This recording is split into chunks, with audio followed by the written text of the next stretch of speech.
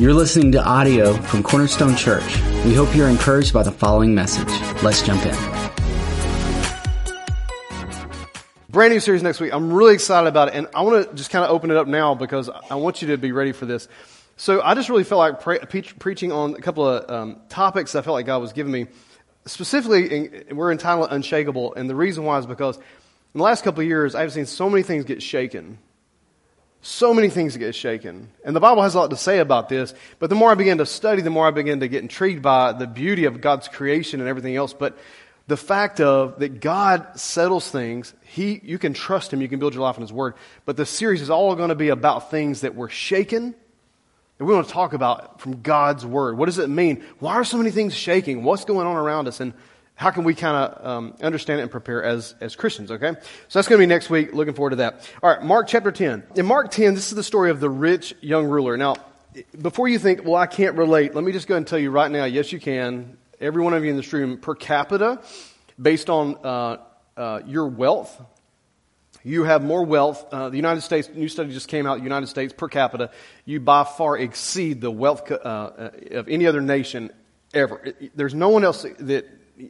They come close, but they're not, it's hard to say they come close. They really don't. And that's a blessing and a curse, I'll be honest with you. Because when you have a lot, you're not dependent on God. That's just a fact. When all your needs are met, when you're fine, you're healthy, kids are doing okay, family's good, we're just not as dependent on God. Let's just be honest. You're just not. I'm not. I mean, to be very honest with you, you find yourselves very dependent on God when things aren't going right. You cry out to God, and you see it over and over in Scripture. This guy here, a very interesting individual. And I opened up with this thing about praying for kids. And children, you know, when we read his story, children were a very big priority with Jesus. Jesus ministered to children a lot. Now, before we read about this guy, I'm just going to give you briefly, really quick, leading up to this story, what has taken place. His disciples have seen this. In Mark 5, Jesus healed Jairus' 12-year-old daughter from death. Jesus did that. In Mark 6, he preaches in Nazareth. He's made fun of because he was Joseph and Mary's child. Might be you see maybe indication as to why he cared so much for kids. He knows what it's like to be a kid who's rejected. But anyway, in Mark 6, he prays and feeds 5,000 people, and he uses a little boy's like 2-piece fish snack dinner or whatever he had from Long John Silver's. I don't know what he had, but you know, the little boy, he's the only one that came prepared. Jesus used that to feed 5,000 people. In Mark 7, he heals a Syrian Phoenician woman's little girl of an evil spirit.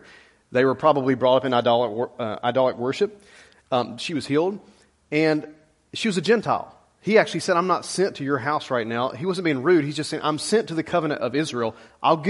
My plan is to bring the gospel to the Gentiles. I'm going to do that through Paul and my disciples. But right now, I got to get my house in order, if you will.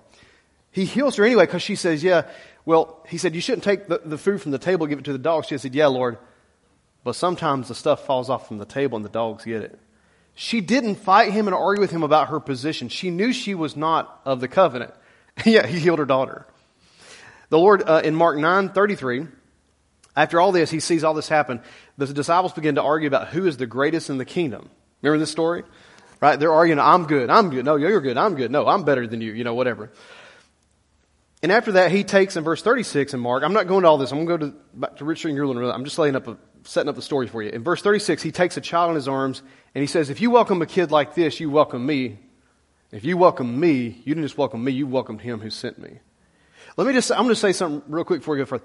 The people who serve your kids in kids ministry, let me just say, and if you serve in our kids ministry department here, if you've never heard this before, listen, I appreciate all you do. I really do. But you need to understand something. When you help and you serve those little kids, you're not serving me and you're not serving this church. The Scripture says if you receive one of these in my name, watch this, you have received me. I love what we do. Look, I'm enjoying myself and doing this and I preach and I do whatever. I'm telling you, the greatest ministry that we have in all that we do in a church is the service to children and youth. And I'm going to tell you why. Because no other thing, they are so impressionable. Their hearts are so open. Hopefully, and hopefully we can help them if they're not. But Jesus said, if you welcome them, you didn't just welcome the little kid that came in, you're going to wipe his nose and all that kind of stuff. Or, man, they're eating the goldfish crackers. They want 5 cups. And you said, no, I'm going to give you 1. Feed the kid 5 cups. I don't care. But if the kid's hungry, give him more goldfish. Who cares? There's parents will figure it out when they pick him up, you know? I mean, why aren't you hungry? Well, if you're a teacher, listen, if you've ever taught kids, you know what I'm talking about. Listen, those goldfish are like manna from heaven. When stuff's not going right, it's snack time, baby. Snack time's 5 minutes away. No. It's time right now. Everybody, let's go have some snacks. What are we having? Goldfish. Whoa. You'd think it was like Jesus just showed up. You know, they're so happy. But if you minister to our kids here, you're not just ministering to those children, you're ministering to Jesus. He says, if you receive them, you receive me. You've received me, you receive the one who sent me. Which is also why he's so strict about messing with kids too. He said, it'd be better if you had a millstone tied to your neck, thrown to the depths of the sea than mess with a kid. They're very impressionable. And you know this. Y'all can look at me right now like you're older, mid-age, older, younger age, whatever age you want to talk about. And you look at me right now and act like you're, this person who's like, I got it all together. I'm going to tell you right now, all I see is little boys and girls in the room. It is true. And you know this as well as I do. You can act like, no, I got my stuff together. If I talk to you for 10 minutes, I guarantee you there's something you still think about as a little kid that has formed your life that you probably need the Lord to help you with. All of us do. Everything in your life has been formed by the impressionable times as a child. You know why some people act the way they do about money? Well, no, it's because if they didn't have any growing up, they appreciate it more. If they were given everything, it doesn't mean anything to them. You are impressed. Those things happen as a kid, and you wonder why you do what you do. Man, listen, my great-grandmother saved Cool Whip buckets. Now, she wouldn't buy Cool Whip. She would have bought the butter buckets. She wouldn't splurge on Cool Whip. Not going to happen. My grandmother, it was a pantry filled with these things. You might have some too. Nothing wrong with it. But I asked one time, why? Why don't you just get Tupperware like everybody else is getting? That was the thing, when I was growing up as a kid, everybody had Tupperware parties. She said this, son, when we was growing up, we didn't have anything. You save it. You wonder why my great-great-grand, she had all kind of stuff like that. Never threw anything away. Sugar from 1984, hadn't used it yet. We're not throwing it away because the experience affected her. And we can't understand that because we didn't live through Depression years, but they did. So anyway, I say that because it's really important that we welcome kids. It's a big deal. And so when you see a kids worker or a youth worker, they minister, you ought to tell them, thank you for what you do. But ultimately, guys, if you serve kids or youth in here, ultimately, let me tell you something, your greater reward is coming from Jesus anyway. He sees what you do, and He appreciates you ministering to those children. So anyway, get to this point. The parents bring these kids in to be blessed by Jesus. The disciples rebuke them. What's wrong with you? Jesus is busy. And Jesus says, I'm not too busy for those kids. He blesses those kids. This is after all this has happened. And then He gets to the rich young ruler. And he didn't get this by chance, his title, The Rich Young Ruler. So let's read this, okay? Let's read his story real quick, and let's talk about it. It says in Mark 10, verse 17, all that happened, now we're leading up to the rich young ruler. It says, now as he was setting out on a journey, a man ran up to him and knelt before him and asked him, good teacher, what shall I do to inherit eternal life? And Jesus said to him, why do you call me good? I love the humility of Christ. He is a part of the Trinity, but He defers to the Father, if you notice all throughout the ministries, the Gospels. He says, no one's good except God alone. You know the commandments. He obviously knew something about the guy. You know the commandments. Do not murder, do not commit adultery, do not steal, do not bear false witness, do not defraud, honor your father and mother. Now, let me just say before I go further, we've all broken these in some way. So if you're in here right now and there's something on this list and you think, oh man, I did something. Every one of us, we've all broken them. If you've broken one, you've broken all. James will tell you that. We're just not that good. Can we all agree? We're all a broken group of people trying to figure it out, follow Jesus, live the best we can, ask the Holy Spirit to empower us for living. But I'm going to tell you right now, if you think you have got it all together, you have broken some of these commandments. Number one, if you think you all got it all together, that's just straight up pride anyway. So we have all broken these commandments. None of us get out of this and say, well, like the guy who looked over and said, thank God I'm not that sinner, telling to Jesus. And the guys over beating his chest because he knew he was guilty. I thank God that I'm not like that. He's so full of pride, he didn't even realize he's so full of sin. All of us have fallen short of the glory of God. There's not one innocent in the room. We are all guilty before God. But thanks be to God for Jesus Christ, right?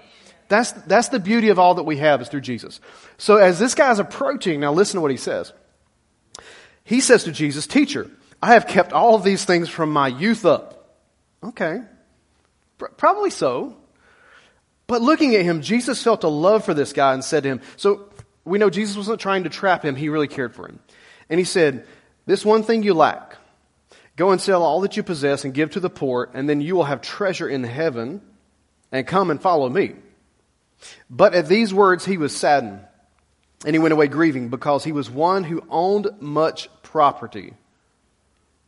And Jesus, looking around, said to his disciples, "How hard it will be for everybody at Cornerstone Church to enter into the," because if you think it's wealthy people, that must be, Jeff Bezos and like Elon Musk or whoever. Them guys are rich. You're rich.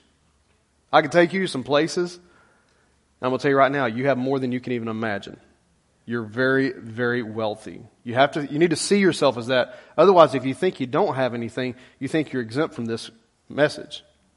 And I'm telling you, you have more than you know. Anyway, he says, at these words he was saddened, and he was grieved because he had a lot of property. And Jesus looked at his disciples and said, "How hard it will be for those who are wealthy to enter the kingdom of God." And the disciples were amazed at his words, but Jesus said again unto them, "Children," going back to the kids, he's having to talk to them like as in kids sometimes. "Children, how hard it is to enter into the kingdom of God. It is easier for a camel to go through the eye of a needle than for a rich man to enter the kingdom of God." I don't have time to explain this right now. I'm not going to. You can read about the context of what that means. He's just saying it's very difficult because they trust in what they own. So like I said before, when you have a lot, you don't trust God as much. You have to really put your materials in subjection, or otherwise they'll get control of you. Anyway, so they were even more astonished and said to him, "Then who can be saved?"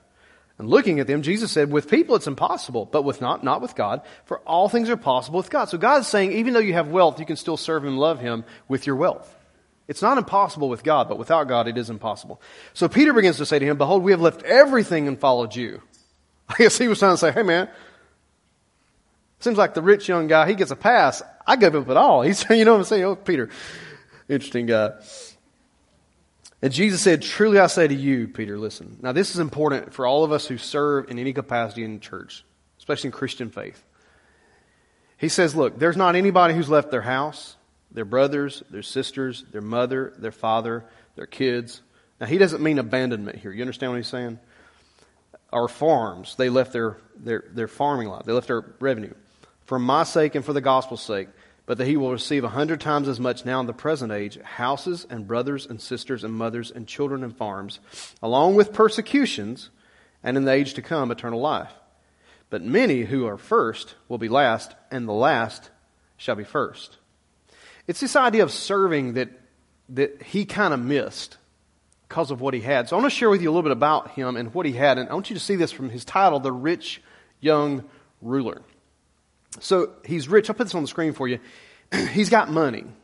He's got three things going against him right now. He's got money.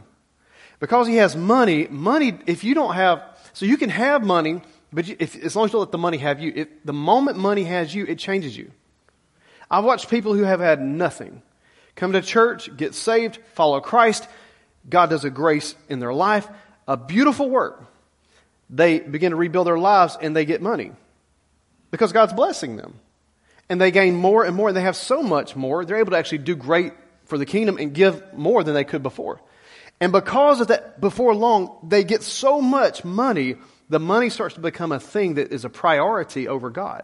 And they think that the money has such influence, they lose their worship and their sensitivity to the Holy Spirit. I've seen it myself numerous times. You have got to put your money in its place.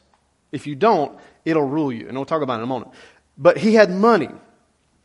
This next part is interesting. He was young. He had time. You know what I'm saying? He had time. Time is on my side. That's what he was singing. That's his theme song. Yes, it is. He had time. When you're young, don't look at me funny, but when you're young, you don't think like I do right now. Some of y'all are young. I see you, cool haircut and all. Look at you. I see him. I see it, boss. I got you. I used to have that. I used to work out. I used to. It's tough now, man. You never want to work out. I'm like, man, that's too much work. When I was dating Haley, I used to lift. I used to work out. I mean, I could put on some weight. I didn't eat a lot of food, but I could put on some weight. We got married and all that kind of stuff. She said, why'd you quit working out? What? It's bad, I know, but I'm like, I don't know, babe. I mean, I got you. I mean, like, I don't know. Was I trying to impress or what? But like, it's funny how things change.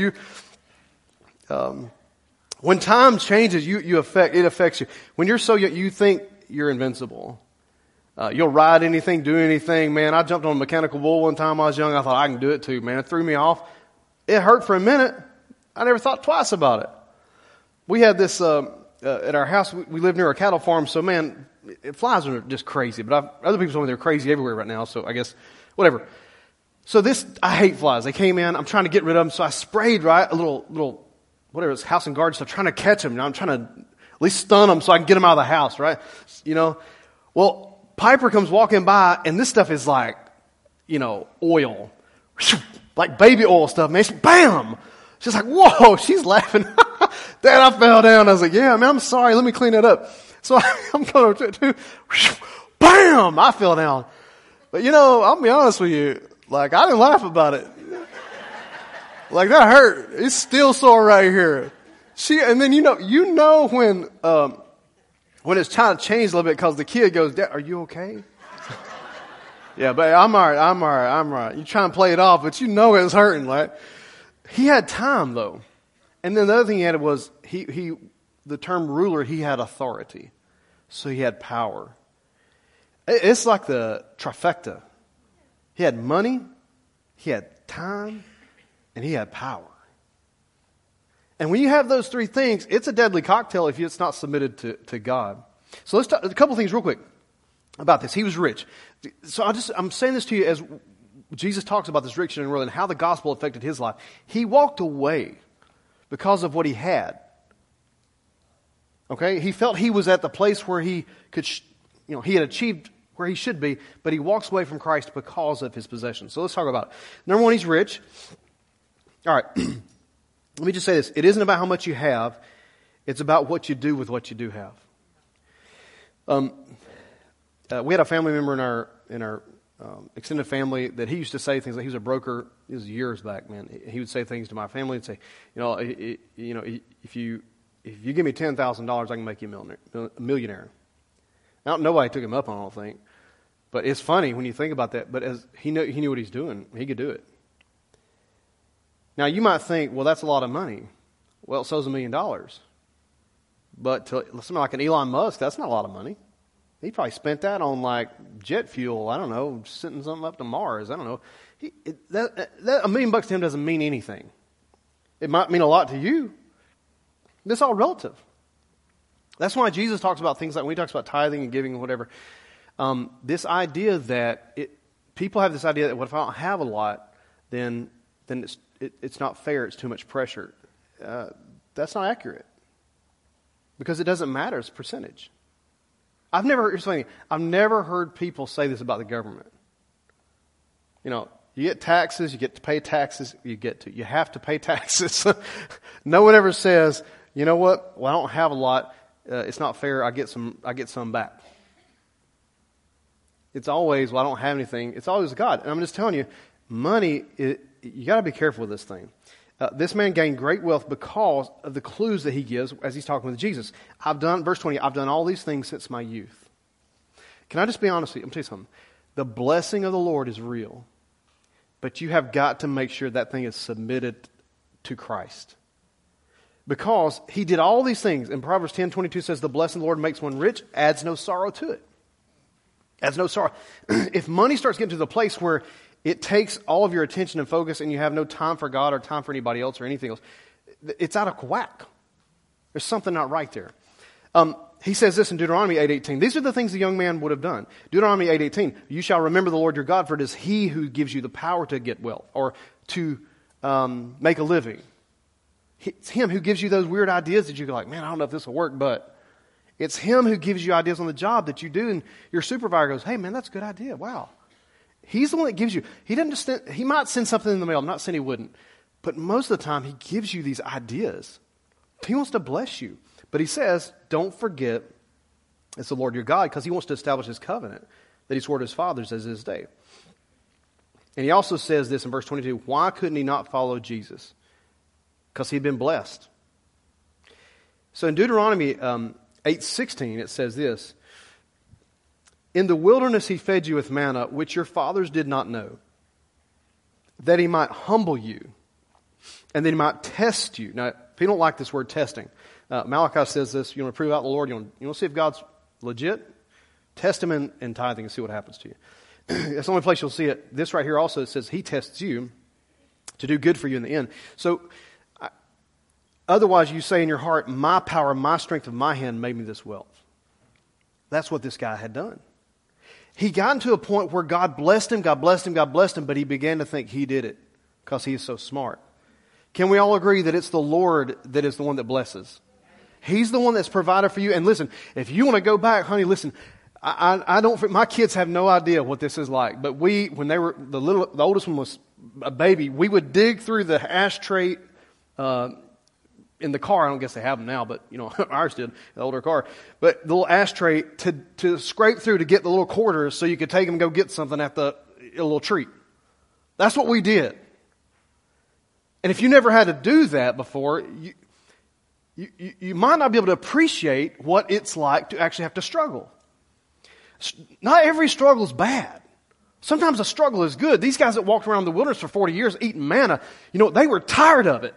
But the point God was trying to say is, I cannot send you into the promised land yet. You're not ready. If I sent you in right now, they would whip your tail. Is it possible that God wants to bless, but we're not ready? Can he trust you with it? And this is what he talks about as he goes forward with this young man. In 1 Timothy it says this, 1 Timothy chapter 6, I'll read through these kind of quickly here.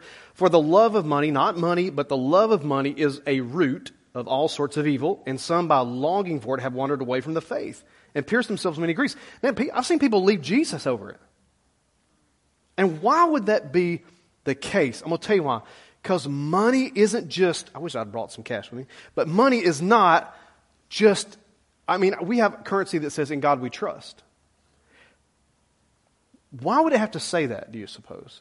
We're very blessed that our nation would actually do that. I don't know how long it'll last, but nonetheless, we're very blessed that actually we would start out thinking that way. It's because it talks. You ever heard that statement, money talks? Don't think it doesn't. Look, if we go through the store, Haley and I will go through, walking down the aisle, it doesn't matter A, B, or C. It's the same type of item. Let's say we're going to buy a new plate set, okay? Here's a plate set, here's a plate set, and here's a plate set. I can hide the price tag on every box and walk down this aisle, and she will find the most expensive box. It doesn't matter. It's like this. She has an ability.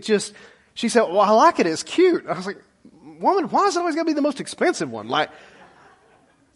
So now, she and I are a little different on some of that stuff, but she doesn't even look at the price. She's like, I like that one. Then you go like, man, well, how are we going to get that? Whatever.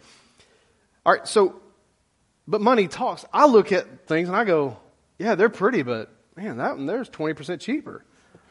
And it's on sale, or whatever. You can get a coupon. That's the way I think. Money has a way of talking, and you may think that's odd, but Matthew 6:24, Jesus said to the disciples and other people, he said, no one can serve two masters. Now, please hear what I'm saying right here this morning, okay? I'm not trying to put turn the screws to you, man, to make you give. That's not the point of me saying this. I want you to see this, what happened to this guy. He left Jesus because of money. That was the number one reason. Other things too, but I'm spending the most time right here and we'll move on. It is a real issue. It really is. In Christianity right now, less than 12% consistently give to their local church. That's across the board. Ours is above that. We are above average as a church. Well, thank God. But we don't, it still isn't like 50%. Or it's not even halfway.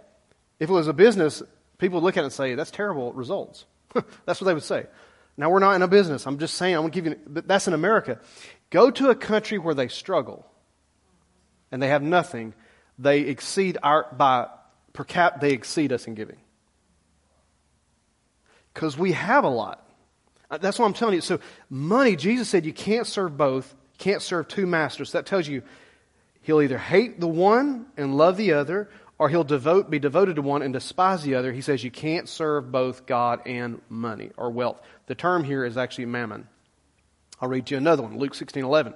Therefore, if you've not been faithful in unrighteous mammon, who will commit to your trust the true riches? It is a real issue. It is a Babylonian god, Mammon. They worshipped this god of money. It shouldn't be any surprise. He worshipped all kinds of fake gods. And what he's saying is, you got to get it under control. And like I said, all of us in here have a lot. You might think you don't. I'm telling you, you do. You have more than you think. You have more resources in your hand than you probably realize. But what Jesus says is this. It's so important. Don't let that spirit talk to you and convince you that you trust it more than you trust God. That's all I'm saying. As a matter of fact, today, what I don't want you to do is don't feel the guilt or compelling or whatever you call it right now to give today. If you don't give, don't do it today. Take the pressure off right now. Well, I feel like I have to. No, just stop for a minute. This should be a Holy Spirit conviction thing. Not you hear the preacher. I'm not pulling the lever. I'm not trying to get you to do anything. Okay? Right? Everybody understand? Be cool about it. But this is a real thing.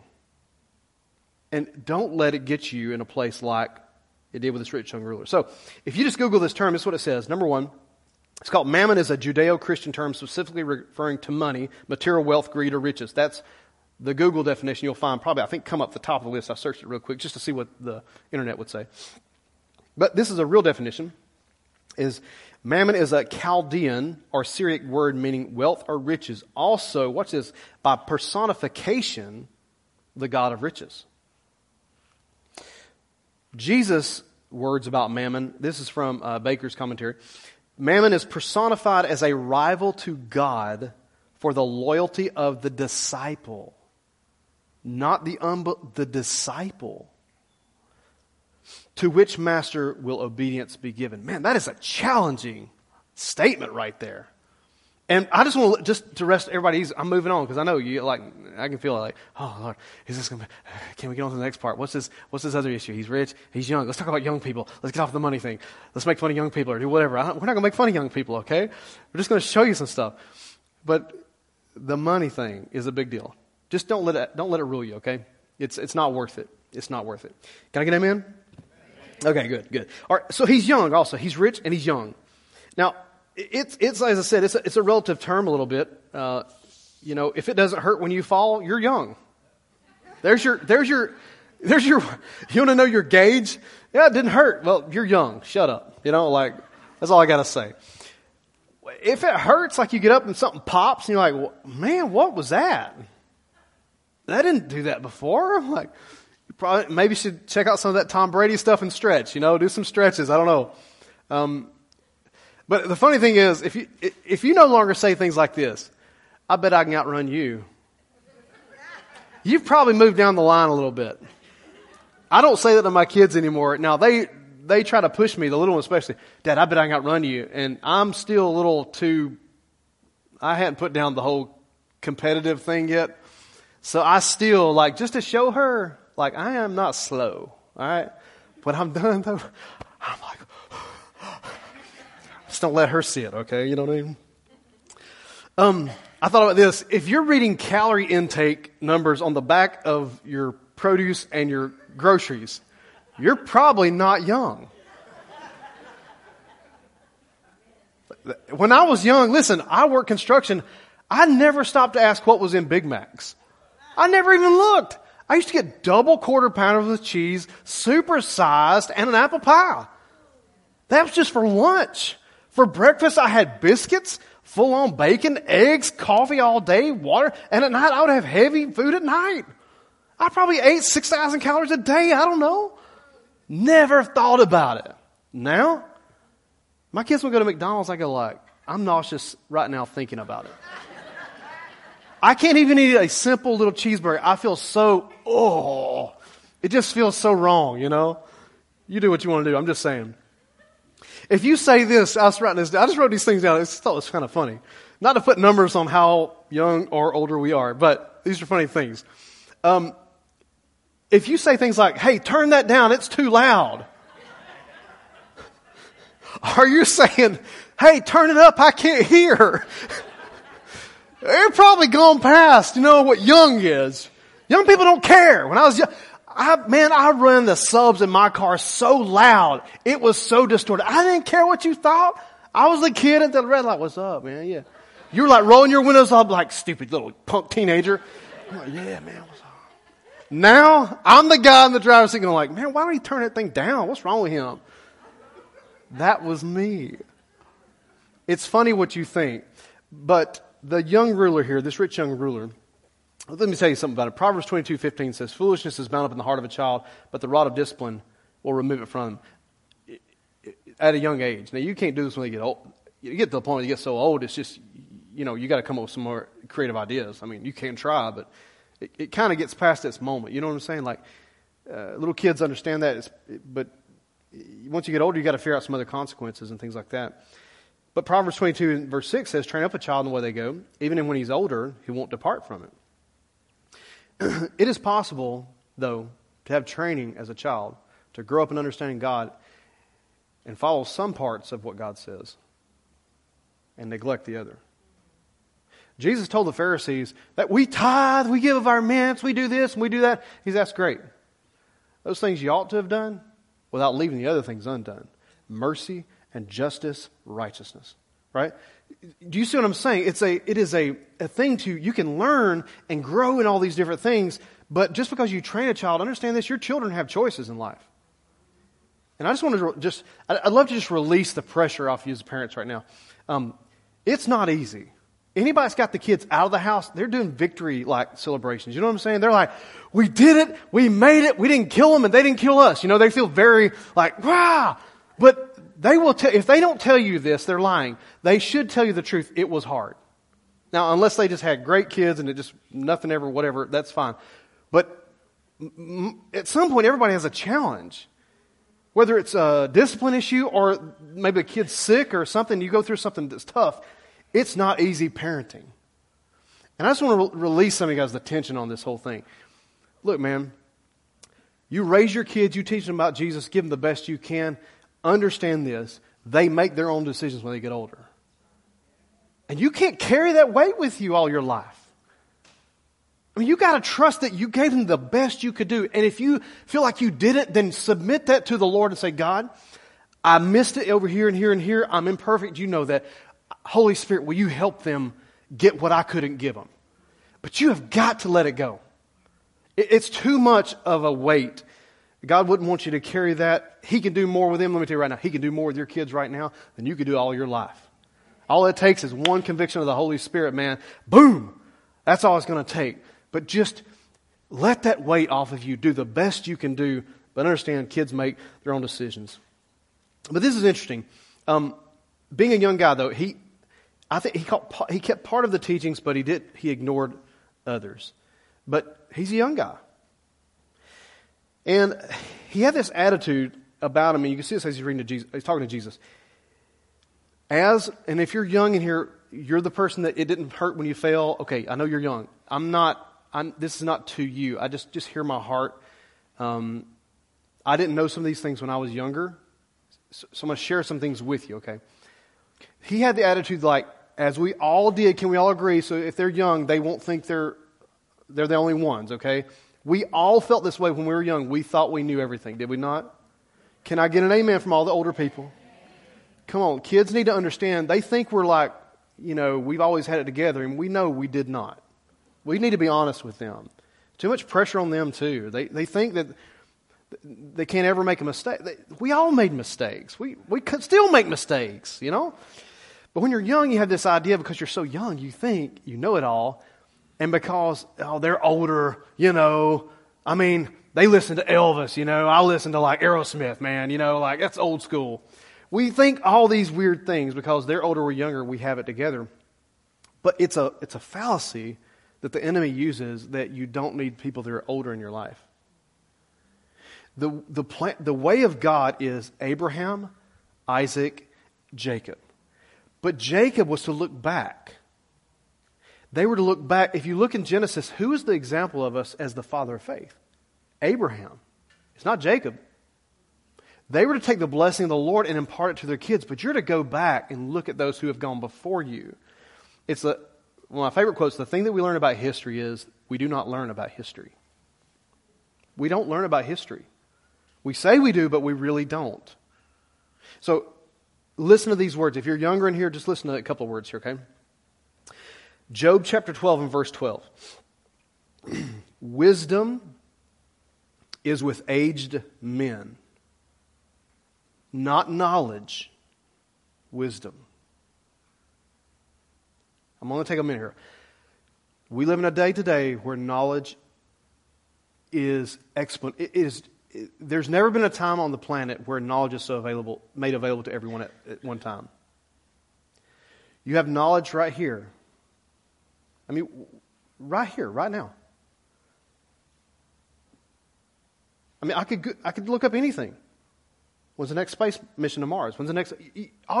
We all do it, don't we? And our favorite term is now, like, let me Google it. Knowledge, though, listen, is not wisdom. And everyone in here needs someone older in their life that can actually speak into their life at some point. You need someone who's older than you who you can bounce stuff off of.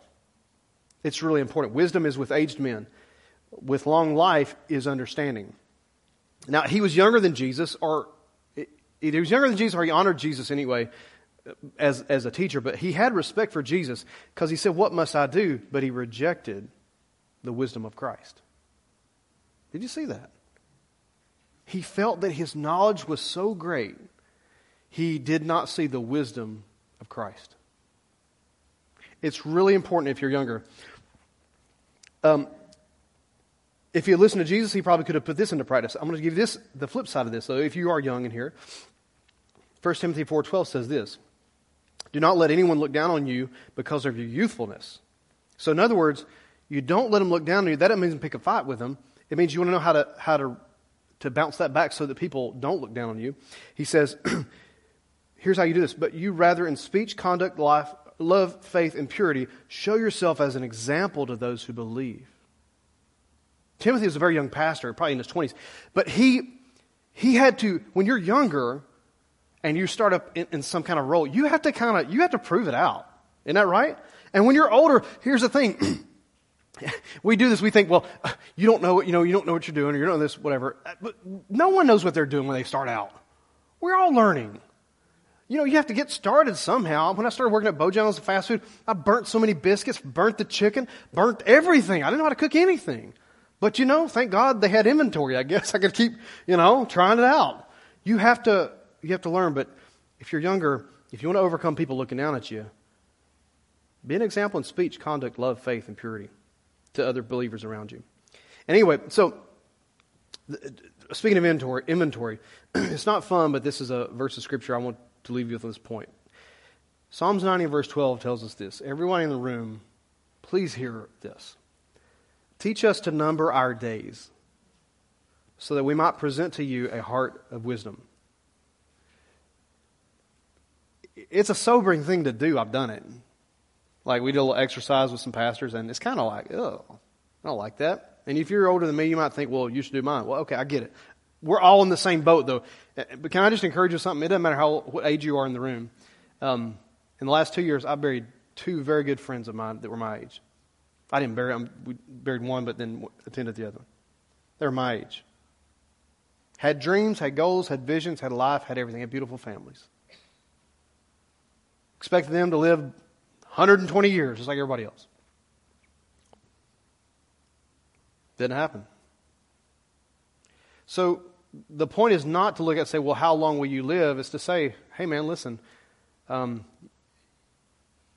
time is a very precious thing. And, not to be morbid, but you can always make more money, but you can't make more time. You just can't. People call time a commodity. It's not a commodity. It has nothing to do with commodity. Commodities can be, you can dig, you can resource them, you can find them. You can't find more time, at least not yet. I mean, I don't know. Elon might figure that out. I don't know. Time travel's coming next. Who knows? But you just can't. So he was wealthy. He had his youth. And then the last thing, he had authority. So this is a very interesting thing. And I'm going to wrap up with this one verse right here in Matthew. Authority and power is a very interesting thing. When you put these three things together, they're dangerous. If it's not submitted unto the Holy Spirit, it's dangerous. Power and authority, though, it's when people you ever heard of the power trip thing people say people have? It's why in recent years you've seen this in like movie stars and stuff. Or not maybe movie stars, but some of the people who run the big movie producing things like get busted for using their power to manipulate young actors. I'm keeping it PG, but y'all have read the stories and heard about it. It's disgusting. But they did it because the actors, the young actress or actor, they try and get their foot in the door because they're young. This goes back to, it's a very important thing here. This is why young people need people around them that they can trust. And see that's why in the house of God, that's why the Bible tells us things like this. Men, you see some of these young girls here, you ought to look at them, treat them like a sister or a daughter of God. The last place they need to come is church and feel like some dude's gawking at them. Love them, give them respect, but listen, let them know they can trust the people around them, okay? So, this all happened because these men, there's been documentaries on some trafficking kids, used their power and authority, and that was over to get what they wanted. And it's a dangerous thing. Power and authority has to be submitted to God. And Jesus said this about in Matthew 20:25. He says, you know this, that the rulers of the Gentiles lord it over them, and their great men exercise authority over them. It is not this way among you. It means don't use your power and authority to manipulate to get what you want. But whoever wishes to become great among you shall be your servant. And whoever wishes to be first among you shall be your slave. Just as the Son of Man did not come to be served, but to serve and give his life as a ransom for many. So Jesus says, if you want to know how this works in the kingdom of God, you serve one another. Serve one another. When he talked to Pilate, do you remember what Jesus told him? He said, listen, you think you have authority and power because you work for Rome. At the moment of his trial, where he's going to be crucified, he says, you think you have power. Let me tell you something. You have no power or authority unless it was given to you by my Father which is in heaven. This is why the Bible tells us to pray for kings and those who are in authority. Because they're in authority, and I get it. You may not like them. Okay, fine. We can all agree, right, that there's sometimes people who are in charge of stuff. You may not be in charge. I don't know. But there are some people, you just don't like it. I get it.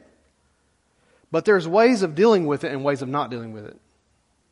Right? You got a supervisor you don't like. You don't manipulate with 4 other employees to try to get them out. You pray, trust, ask God. If it's something wrong they're doing, okay, that's a different story. But if it's personality or you don't like how they fill out their paperwork or whatever else and they're over you, I'm sorry, you're wrong if you're trying to pick a fight with that. You say, well, how can you prove that? Well, Ephesians says this, with good will render service as unto the Lord and not to men, knowing that whatever good thing each one does, this he'll receive back from the Lord, whether a slave or free. It means even if you were in bondage and servitude, that's a hard pill to swallow to even to think that. But God tells us, from the standpoint of these kind of instructions, there's ways of dealing with people in authority. You don't like the president? Pray for him. In context of how many problems you disagree with or how many things you don't like, how many times have you prayed for him? Don't like that? Okay.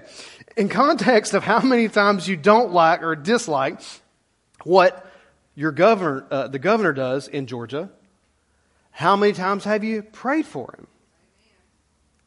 him? There is a real thing to this. Power and authority. The Scripture says that God sets kings, He kind of sets them up and He sets them down. And I know we don't like this. This is the part of America we do not like this because, well, bless God, we vote. Well, we do. What are you going to do about it, though, if you get the one you don't like? I mean, this guy that was over that Paul's talking about in Timothy, praying for those in authority, I think it was Nero who was in charge at that time. Pray for him? He's stringing Christians up down the sides of the road. And he said, pray for him. Why? It's hard to do, I know, when you don't like it, but watch this. Your prayers are the thing that changes the problems that you see. Your power and authority spiritually that you have to pray. Paul says, pray for them who are in authority that we might live, watch this, a peaceable life. If you want peace, pray for them. Can I just put out something else to you real quick? I mean, this is not my notes. I just want to kind of go down this road a little bit. If they're in charge and you don't like it, why would you not pray for them? So hopefully it would change. What if you're going to complain about them? That's not going to help anyway. Pray for them. And I didn't say I agree with them all. I could probably give you 10 things right now that I don't agree with. And I'd be glad to share with you my opinion. But what's good is he going to do? I mean, it's just another talking head like on TV. That's all it'll be. But man, listen, when I use what he gave me in authority and pray, no, that's different. It may not change overnight, it may not change next week, but it can change. So, I want to encourage you right now. This young guy was rich, he's young, and he had power and authority. Those three things, we got to make sure they're submitted in our Christian walk. Got to make sure this morning that it's submitted. So I want you to close your eyes and bow your head just for a moment as I pray for you. You know, this thing about the rich young ruler, that there's a term called burn the ships. I don't know if you've heard this before, but it's kind of the term that people did when they would explore and they found land or they burned the ships, man. That meant there's no going back. And that's what Jesus was asking him to do. He was saying, young man, I want you to burn the ships right now. I want you to give it all. I want you to let it go. And maybe this morning right now you're in the room and I'm telling you it's hard for you to serve other people because you're in a situation where people are over you. They're mean, they're jerks, they don't do, the way you would do it. But it's not a lack of integrity, it's not a lack of character, they're not doing anything illegal. It's just you don't like them. Man, can I encourage you right now? You have more authority and power to pray for them. Maybe they just need a friend. Maybe they've never had anyone like them on the job. Maybe you pray for them. You don't have to be their buddies, but you can pray for them. Maybe you're in this room right now and your money has kind of got you. Like you don't like it. I mentioned the word money and it made you cringe. I talk about giving and you get mad. Your emotions rise up for some reason. You don't know why, but it just does. You need to submit that to God today. You burn the ships, man. Burn the ships. If you're in a place right now where your age, you think, man, I've got all this time and everything's just, what's going my way.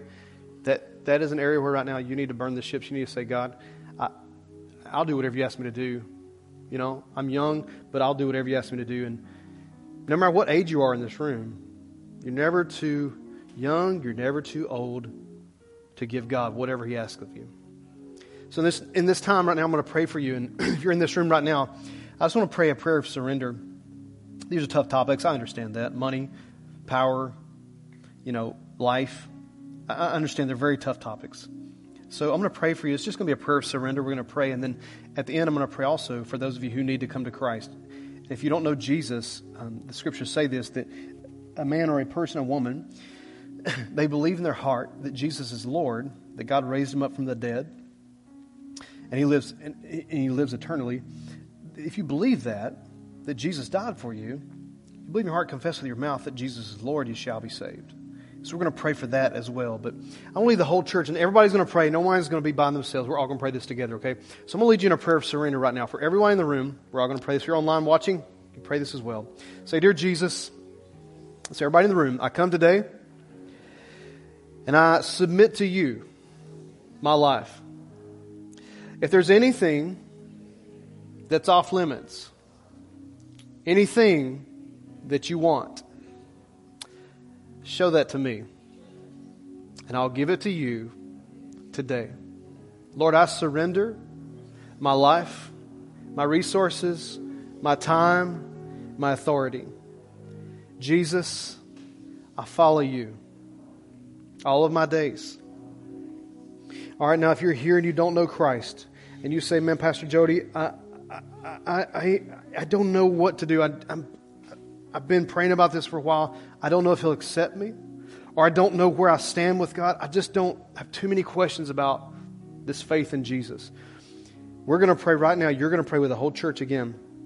And I'm telling you, it doesn't matter where you are, what you've done, where you've been, or what you're thinking about right now. He can take you right now.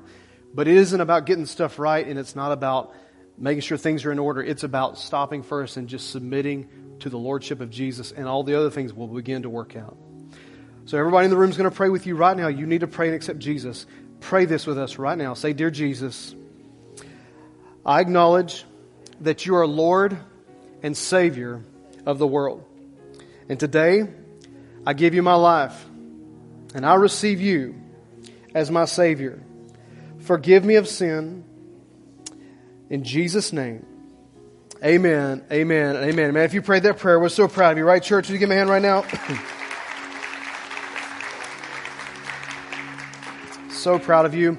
What I want you to do right now, we're going to do some baby dedications, and then if you guys want to get that ready, but if you prayed that prayer, I want to ask you right now, take some time to fill out a form for us in the seat back or online, connect.cornerstonerome.com. You can go there and just fill it out. Let us know what we can do to help you get started walking with Christ. There's even a little scan card. You can do that right there, a little, whatever that thing's called.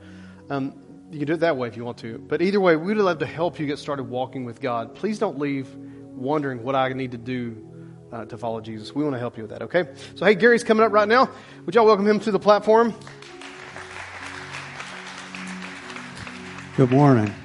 Yeah, our attitude toward money is so important. You know, when I was young, I had a really nice home, and I wore 3-piece suits and had a really good job. And then I screwed up and I lost it all.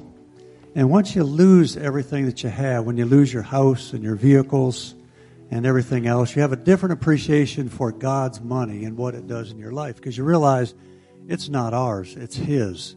And we need to change our attitude toward that. When I've heard somebody say, keep a real light grip on your money, because when you want to hold tight to it and you're afraid and you have fear that you're not going to have enough, you're taking it from God and you're robbing Him. So just keep a light grip on your money. We try to make it real easy here at Cornerstone for you to give. There's a lot of different ways you can give online.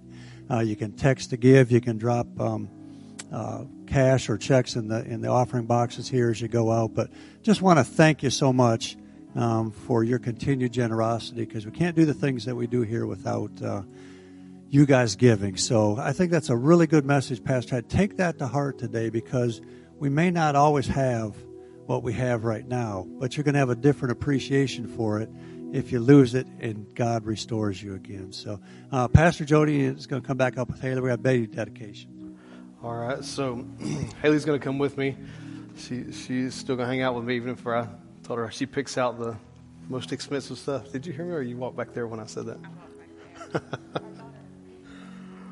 Oh, what's wrong with her? Oh, okay. Oh, you guys keep on? Yeah.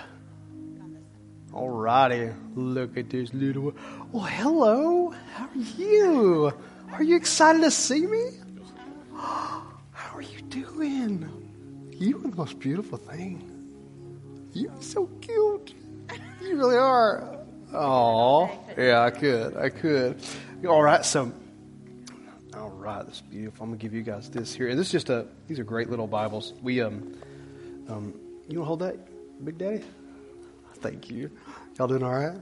Yeah, I know. Look, I know it's all about her. Right? No one's going to pay attention to anybody else. I know it's sad, but you got to understand. Now, this is Emerson Ace Cloudus. Did I say it right? Okay, good. So we always like to declare these over children. And listen, y'all know this. We shared this before. This is not salvation, but what they're doing as parents is saying, listen, you want to sit with baby girl? You can. Would you like to? Can she hold it? Let Dad do it. So we just say we're dedicating. They're committing, saying, look, we're going to bring them up in the nurture and admonition of the Lord. We're committing. This is as much for them as it is for her. But it's not salvation, but it is saying, look, they're asking for your prayers right now to join with them. Listen, we want to do it the right way. And so I want you to agree with us in prayer as we pray for them and dedicate her before the Lord. So this is not a time where we just watch. So I want you to stretch your hands out if you don't mind right now. We're going to pray for them. And just agree right now that this God's favor on this family and on her and on little Emerson here as we pray for you, okay? All right, so the scriptures say this. Emerson, we'll read this over you. Ready? May the Lord bless you and protect you. May the Lord smile on you and be gracious to you. May the Lord show you His favor and give you His peace. That's our prayer for you, baby girl. Yeah. Let's pray for them right now. Would you stretch your hands out this way? Dear Lord Jesus, I just thank you so much for this family. Lord, I thank you for your blessing upon them and your blessing of their lives. I thank you, Lord, for little Emerson, that all she'll ever know is Jesus. I thank you, Lord, that God, every step that she needs to take, I thank you for giving wisdom to mom and dad. I thank you, Lord, for helping to see which way to go. I thank you, Lord, that she'd be like a little Samuel that hears your voice in the nighttime. That, God, she would hear your words. God, she'd always be led of your Spirit, God. And the peace of God would just encompass her heart and her life. And God, all she'll ever know is Jesus Christ. I thank you, Lord, for the wisdom you give mom and dad, for this whole family. Thank you for the steps that you've given them, direction. In Jesus' name, we give them to you and we lift them up to you today. In Jesus' name, amen. Amen and amen. There you go. You'll give them a hand right now. Oh, that's so cool. That's so cool, man. That's awesome, man. Thank you guys so much. Can y'all get photos? Good, good. I was going to say, do y'all want to get photos? Okay. We'll get him. Yeah, we'll get him too. Oh, if y'all want more photos, you can. We're not trying to rush you. All right, good deal. Good deal. Give him a hand, would you? Good deal. Is it me or you, Gary? Me? All right, so all right, stand to your feet, would you please, before we go today. Listen, we need prayer. We have prayer ministry team that's down there. Hey, y'all good? Did I make fun of y'all? No, right? Listen, this guy here is young. Look, come here. I don't even know your name. Come on, you're good. We'll put you on TV. Come on. It's all good. What's your name? Andrew. Andrew, yeah. Look, Andrew, look how tall he is. How tall are you? Like 5'11". Dude, no, say 10, like 6'2". Don't say. That ain't cool, man. That's young. Okay, I'm not old. Thank you. Young guy. But hey, listen, man. I just want y'all to see, right? So hey, look, pray for these guys as well, all right? These are all these guys over here and over there and over here and all. It's great kids, man. I don't even know your Andrew? Mm-hmm. Good to see you, man. Did that make you nervous? Huh?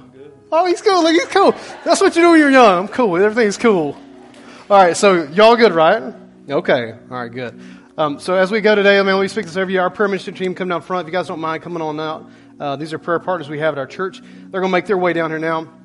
If you need prayer for anything, come in and just receive prayer, okay? Before we go, we always want to speak this over you as well in Numbers chapter 6. We'll put it on the screen for you so you can see it as well. But this is, may the Lord bless you and may the Lord keep you. May the Lord make His face shine upon you, be gracious to you. And may the Lord lift up His countenance upon you and give you His peace. God bless you guys so much. Have a wonderful day. See you next week. We hope you were blessed by today's message. If so, feel free to pay it forward and share this podcast with someone else. Thanks for listening.